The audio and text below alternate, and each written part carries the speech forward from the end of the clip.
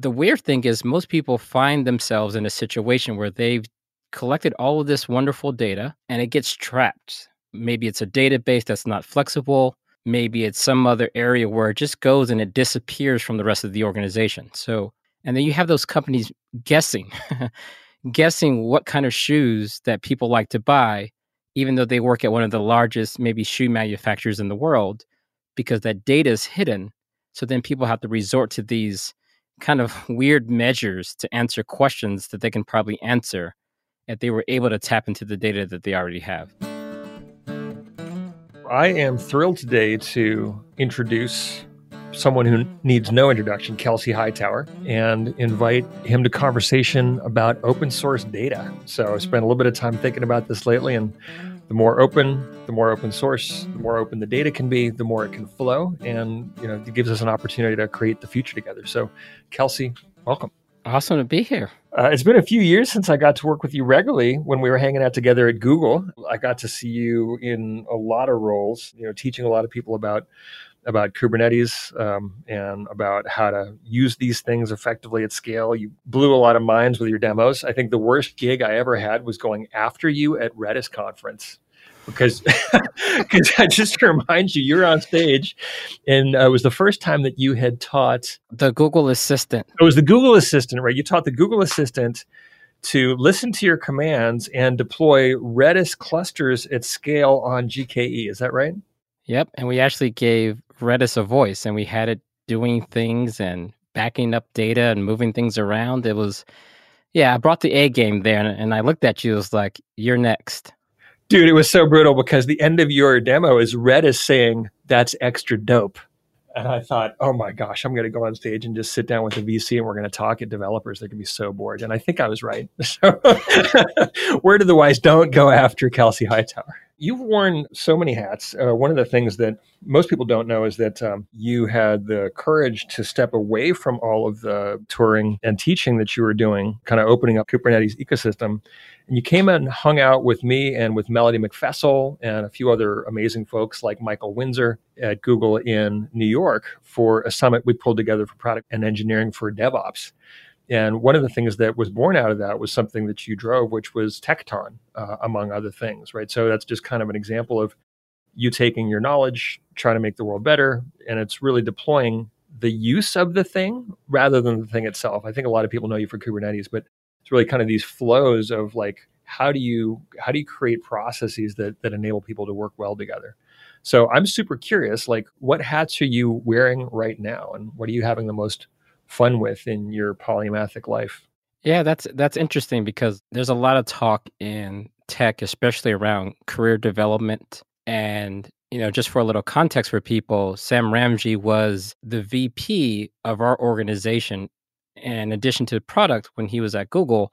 And I remember this kind of field trip was very important for me because I got to see firsthand how the product org was run at the leadership level, right? How headcount is allocated, how projects are green lighted and justified, and just kind of the stuff that you don't typically see behind the scenes.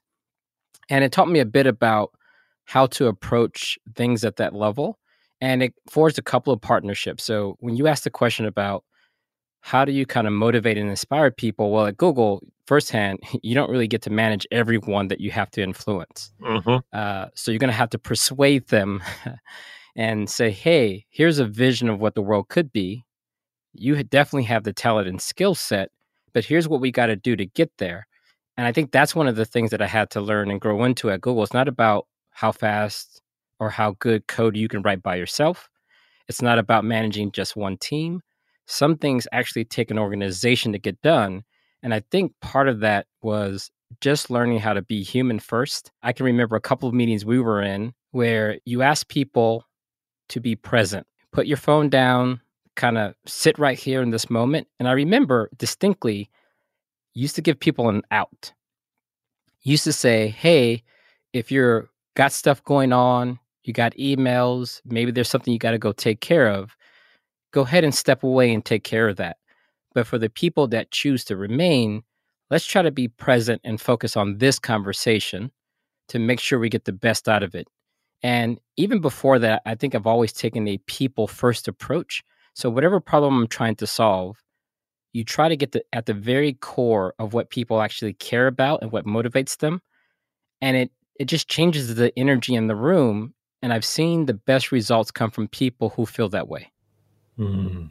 One thing that we can all be in love with, it's humans and their potential to solve awesome problems when they're really truly connected, right? When we're not turning each other into things. If we keep connected to each other as people, right, and realize that there's magic in it, then the magic can happen. I always think about, when you're othering people, it's a little bit like Pac-Man, when the ghosts would all bounce off of each other. Don't turn people into ghosts who bounce off of each other people. Figure out how to make people want to blend their best selves together so that they can all make this really cool thing that we just imagined together actually real. Yeah, you got to create a situation that requires the very best of that person, and they seem to step into it. Yeah, people live up into the frame of the better expectations. Is there anything that you want people to live up into right now? Like, is there anything that you can talk about, structures or architectures or projects or, problems that you inspire groups to solve together? Yeah, I guess that's the topic is around data. Yeah, we tend to think about data. Yeah. Yeah. I mean, so the important thing about data, it's one of the areas that most people collaborate without understanding that that's what they're doing. If you're a front-end engineer, you're collecting and presenting forms to collect data. If you're a back-end engineer, typically you're waiting on some data to arrive so you can process it, manipulate it, transform it, and then store it somewhere else. If you're in finance, maybe marketing, working on maybe the back office, then you're taking that data and either making business decisions, making some decision based on that particular data. So this data is kind of that lifeblood of the business that flows through all of these systems that we're building. And the weird thing is most people find themselves in a situation where they've collected all of this wonderful data and it gets trapped. Maybe it's a database that's not flexible. Mm-hmm. Maybe it's some other area where it just goes and it disappears from the rest of the organization. So we start off in a very collaborative system, and then that data just piles up behind this hidden door that no one ever can access again. And then you have those companies guessing, guessing what kind of shoes that people like to buy, even though they work at one of the largest, maybe shoe manufacturers in the world, because that data is hidden. Mm-hmm. So then people have to resort to these kind of weird measures to answer questions that they can probably answer if they were able to tap into the data that they already have. It's interesting, microservices kind of showed up as such a great way to get teams to be at high velocity. And, to some degree, sort of node-backed microservices were one of the things that drove Docker containers to be popular because Node was easy to program against, but so unreliable that you needed to restart it a lot. And if it was in a Docker container, then that was all pretty trivial. And then you get Kubernetes saying, here's your basically, pod architecture. Here's your nodes. And then we also couple the technical architecture with the belief that the team who's building the microservice, the two pizza team, no constraints should be applied to them. They can use anything that they want.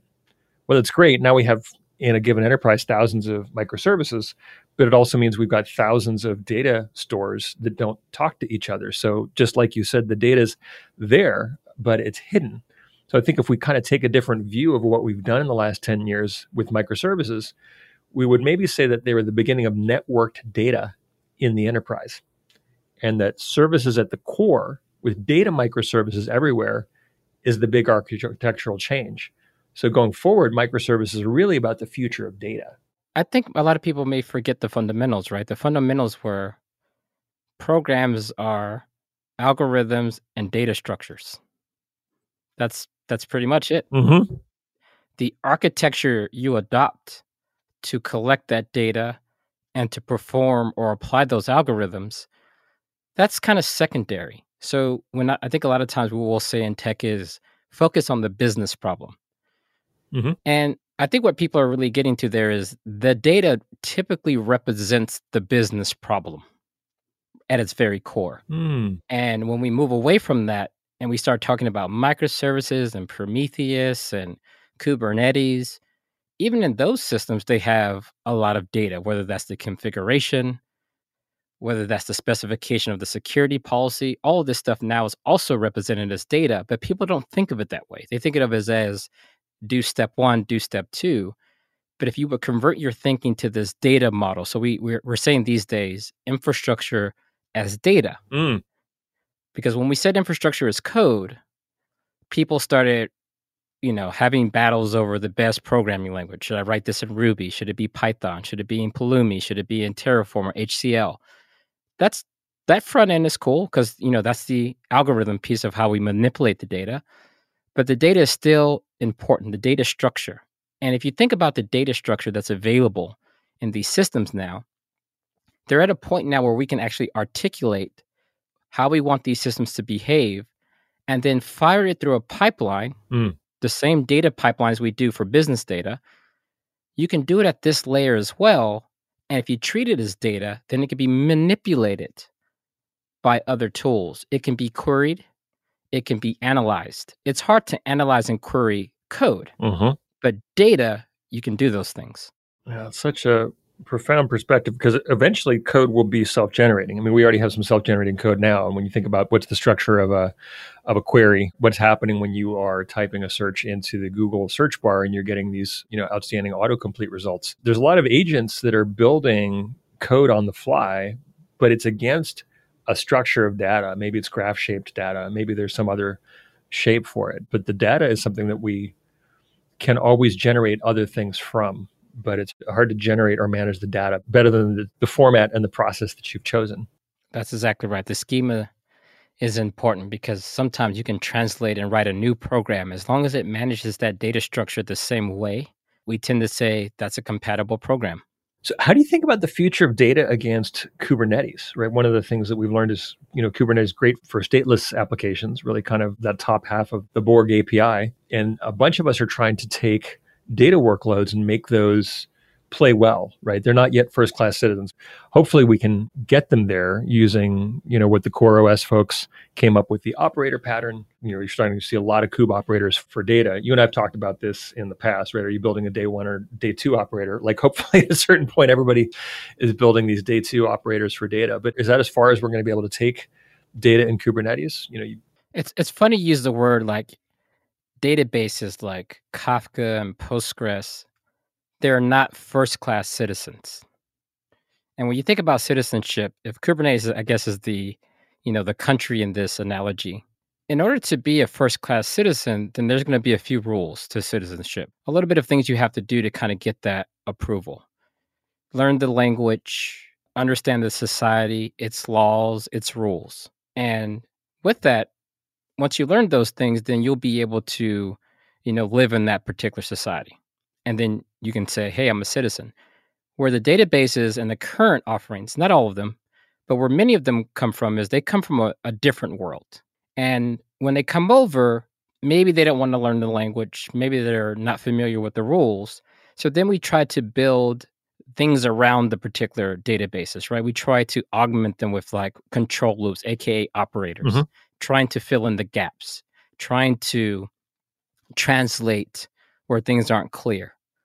And what I think needs to happen if those database products, right, these stateful workloads, there's two pieces here. One, mainly we're talking about the operational of these things, right? Because if you think about what Kubernetes does, and most people get overly confused with this. If I took a database product from 3 virtual machines and I ran them, and typically what most people will do is they'll have some form of local storage if they need to go super fast, maybe an SSD, because network attached storage may be too slow. They install it, set the right kernel flags, make sure that it's up and running, and you have those IP addresses, off you go. Configure your clients, there you go. In the Kubernetes world, you can actually get very close to doing exactly the same thing. You can turn off a lot of the dynamic parts of Kubernetes if you just want to run a database workload. You can say, hey, Kubernetes, I want you to run this workload only on this virtual machine. I want you to use the IP address of that virtual machine just like I did before. It still runs on Linux. And you can get almost 80% of what you were doing before. You don't have to have Kubernetes manage your data volume. You can still attach that data volume out of band like you used to do on your old virtual machines or bare metal machines. You don't have to change everything just because you entered the Kubernetes world. Now, there's another piece where people say, well, what if I do want to take advantage of moving my application in case the app dies, remounting a piece of storage in case, the machine dies that's on the other side of that. That's where I think the database products have to meet Kubernetes halfway. And I'll list two things there, which is service discovery. If you're going to have multiple nodes in your database product or cluster, that thing should be able to say, hey, Kubernetes, where are my members? Where are my peers? So if they ever get restarted or if they ever go away and come back up, Kubernetes can tell me what the new IP address is of that particular machine. And the last thing is you have to just build a database product that assumes that it can go away at any time. So you have to think about native replication. You have to think about what happens if I get put on a new machine. Can I recover, whether that's load a write ahead log or, read your old node ID from a disk and then transfer over data from another machine that is caught up? You have to think about those things and meet Kubernetes halfway. Mm-hmm. And those are the things that make it really tricky to try to do a hybrid old world, new world approach. Like if you want to write to a storage volume and you're not going to use the Kubernetes system for doing that, then kind of caveat emptor, right? Your ability to do replication, backup and restore, which is kind of almost becomes an atomically necessary operation if you're trying to do distributed databases in a distributed environment like Kubernetes.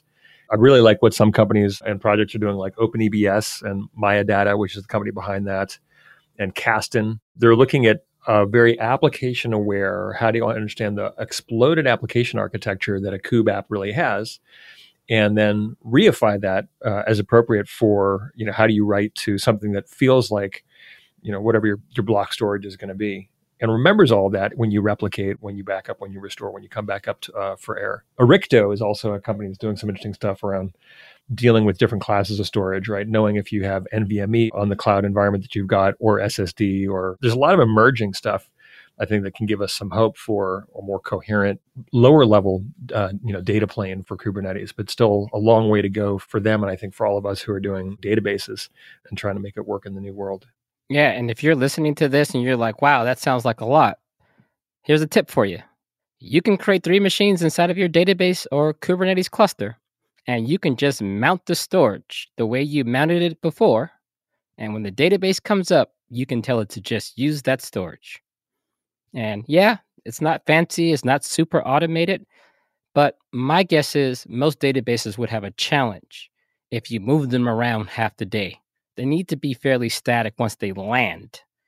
So, I think there's going to be a future where we can automate a lot of this provisioning of the underlying resources. But until then, I think you can get real far by automating 90% of it and then relying on your traditional tools for that other 10%. Mm-hmm. This is where I'm kind of excited about Cassandra and Kubernetes because of the sort of masterless, architecture and sort of, peer-to-peer replication and coordination in there. There's a lot more work to do, but just kind of figuring out how can you complete the promise of elastic scalability for an application. How would you provide elastic scalability of data, knowing that you do have this physics issue of like moving the data around and getting the replication done?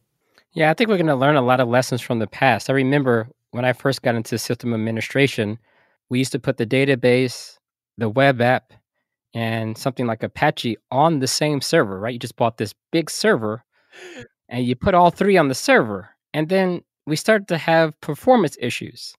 And everyone can answer this question quickly without thought. Which piece do you move first? The database. Mm-hmm. And we moved the database and we gave it dedicated networking, over provisioned the storage, because you know what? It was more important that the database had its resources it needs no matter what happens. And when I look at the Kubernetes community, it seems like we may be forgetting some of these lessons where I'm watching people try to co-mix and co-mingle applications and data services on the same machines again under the umbrella of, oh, Kubernetes makes it really easy to do this. And it's like, well, look, the laws of physics still exist. The best practices still exist. You can still tell Kubernetes to keep those things separate within the same cluster, just like we used to do. Mm-hmm. And I want to remind people that the fundamentals haven't really changed. So when you're looking at this, don't necessarily believe just because you rubbed a little bit of Kubernetes on top of your database that it's now free of those laws of physics that require sometimes, dedicated resources and things like latency and all of those things to work properly. That's awesome. Yeah, there's always kind of that new technology euphoria, right? Rub a little Kubernetes on it, everything will be transformed, right? And then you remember, oh, right, there's actually physics and gravity again. One conversation we had a few months ago that I've been thinking about ever since, and quoted you to on a few people, is kind of the transformation of our expectations of open source. And I think Kubernetes puts a fine point on it. You had said that there's been kind of an evolution from open source as just code to where we are today, where you really want it as a service. And you had some steps in between, right? You were like, hey, it's got to be code, then you need doc, and you need a logo, then you need a foundation. But really, I just want to be able to use it. I don't know if that's still a conversation that's alive for you, but it was just super insightful, and it's made me think about things differently. So yeah, I remember that conversation because I remember the first time in my lifetime I interacted with an open source project through a free service before I downloaded it and installed it myself. And that software or that project is Let's Encrypt, which I think now is, producing hundreds of millions of SSL certificates on the web today. And there's an open source set of projects that backs it. You can download it and run it yourself and configure your own CA for your own needs. But it was also set up in parallel with this foundation with healthy funding, nonprofit, and their goal was to secure the internet. They got great backers behind them, and they focused on experience and UI. How do we make this absolutely painless? And they've done such a good job where it's just there. If you go to Cloudflare, Let's Encrypt is just there. You go to your favorite cloud provider, it's just there. And even the open source projects like Apache tend to have either these great instructions or there's a native way to integrate with something like Let's Encrypt. And I think that's going to be something that, imagine a world where you go to Postgres website and you can definitely download the latest and greatest release of Postgres. And just to be clear, I always want the ability to grab the raw source code and compile that binary myself. I always want the ability to download that pure binary that's already been compiled and just run it myself. But I would also like a new option, which would be visit postgres.org and just create an account and start interacting with this open source database as a service. Mm-hmm. And I think that's something we just have to evolve to at some point. Mm-hmm. Yeah, it's going to be a basic expectation for everybody. Like, they're going to use code that's open source licensed. They can get support from anywhere, and right, they can buy what they need. Adding the basic expectation that it'll be hosted by default and then be able to get some utility without having to become an expert operator. That'll be the new normal. Be able to do that for data, right? That would set a lot of people free. Yeah, universal data planes, right? Where you can just write your code. That code can run anywhere. And you just know that your data is just going to be available via some endpoint. I think that'd just be a major game changer for the way we think about building things. Well, we are coming to, I think, the end of the time. So I have a couple of questions that I want to close with. One, embarrass you for a moment. One of my favorite tweets that I've seen recently, someone said, hey, it's Kelsey's birthday. Let's celebrate. Tweet back something that you've learned from him. And like it was kind of a shockingly giant, Twitter thread. So you've taught a lot of folks a lot of things. What would you go back and teach yourself if you could talk to like the 24-year-old Kelsey? What advice would you give that person now if you could? I think I would have given myself the advice of learn to see the world for what it truly is. And that would have helped me temper my expectations, right? Like, software isn't going to save me. The next hot technology isn't going to save me. Changing my identity to align with a particular employer, project, brand, or logo isn't as important as me understanding who I am, independent of those things.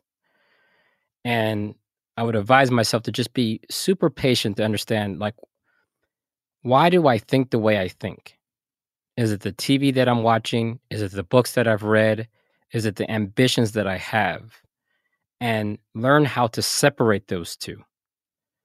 And to make sure that I can actually be who I want to be versus who I am shaped by the things around me. That would have been the number one advice, because once I learned that, I felt like I could actually do anything. I felt like I had the confidence to navigate and flow through situations in life, no matter how difficult, in a consistent and sane way.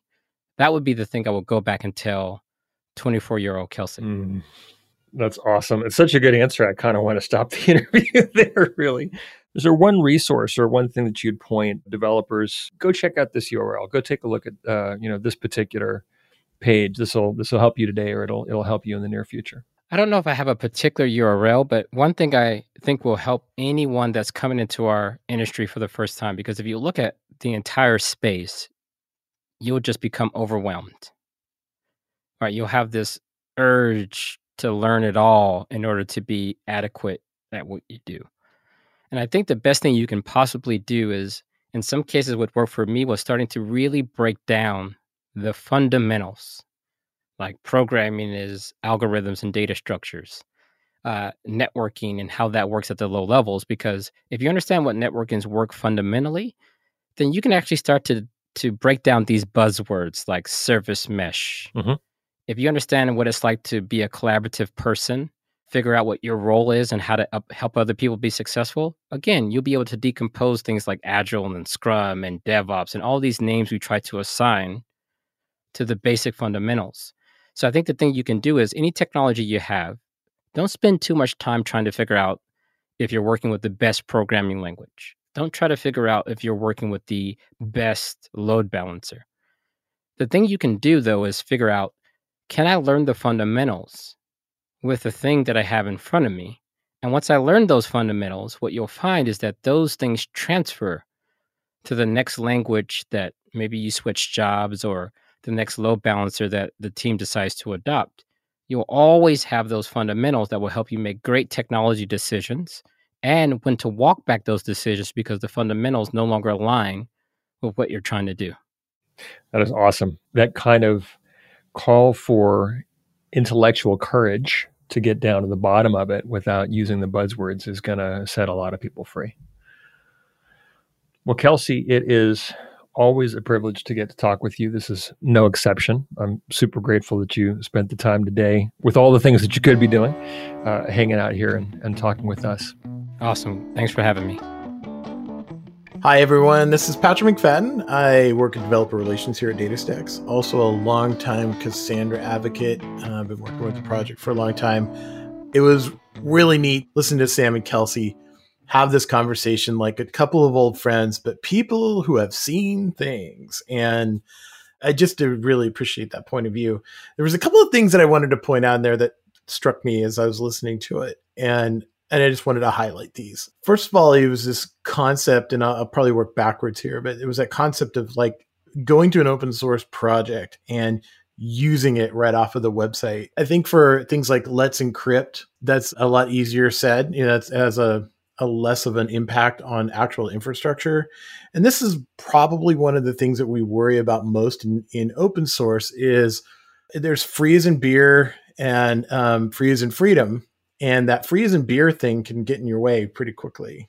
It's hard to finance certain activities, and finding sponsors to do those can be very helpful. And I think this is kind of the key. If you're Let's Encrypt, and I've used it, it's wonderful. It does have an infrastructure cost, but it's being sponsored by various parties, and they keep that infrastructure cost covered. I feel like if you're talking about something like Cassandra or even Postgres or MySQL, what have you, just being able to go there and try it out is going to be difficult unless there's going to be major sponsors. And it's been a really difficult part of open source is finding where an open source project is okay with the major sponsor, knowing that that's available. I think this is just where foundations are going to have to work together with major sponsors for the bigger the infrastructure we're going to need. That's just my quick thought on that. And it's fascinating as open source does become more a delivering thing on cloud. You're starting to see those things happen already. For instance, DataStax already has a free forever tier of Cassandra. And maybe that's what it is in the world. That's an open question, really. I think there was some really good discussion about like, how do you get started? And being in developer relations, I get this question a lot too, but I would challenge anyone that's listening to really think about your getting started experience and then just use that to pay it forward. Knowing that, and this is going to be my pitch for a community, is you had to get through something in your life and you learned a technology, it would be really great if you could take that experience, and I'm just saying this generally, and find a way to help somebody today. Maybe go answer their question. LinkedIn has this mentor thing, which is pretty cool. Going on to a discussion board and finding someone who's just getting started and maybe getting them into a discussion about like, well, here's how things, just here's some ways that I did it. I think this is what it's about in our technology communities, is helping each other. I didn't get here by myself. I will not go out by myself. And I think that's really what everyone should think about whenever they think about our communities and just making the world generally a better place. But I really love that discussion. So thanks for everyone for listening, and I will see you soon. Thank you so much for tuning in to today's episode of the Open Source Data Podcast, hosted by DataStax's Chief Strategy Officer, Sam Ramji. We're privileged and excited to feature many more guests who will share their perspectives on the future of software, so please stay tuned. If you haven't already done so, subscribe to the series to be notified when a new conversation is released, and feel free to drop us any questions or feedback at opensourcedata@datastax.com.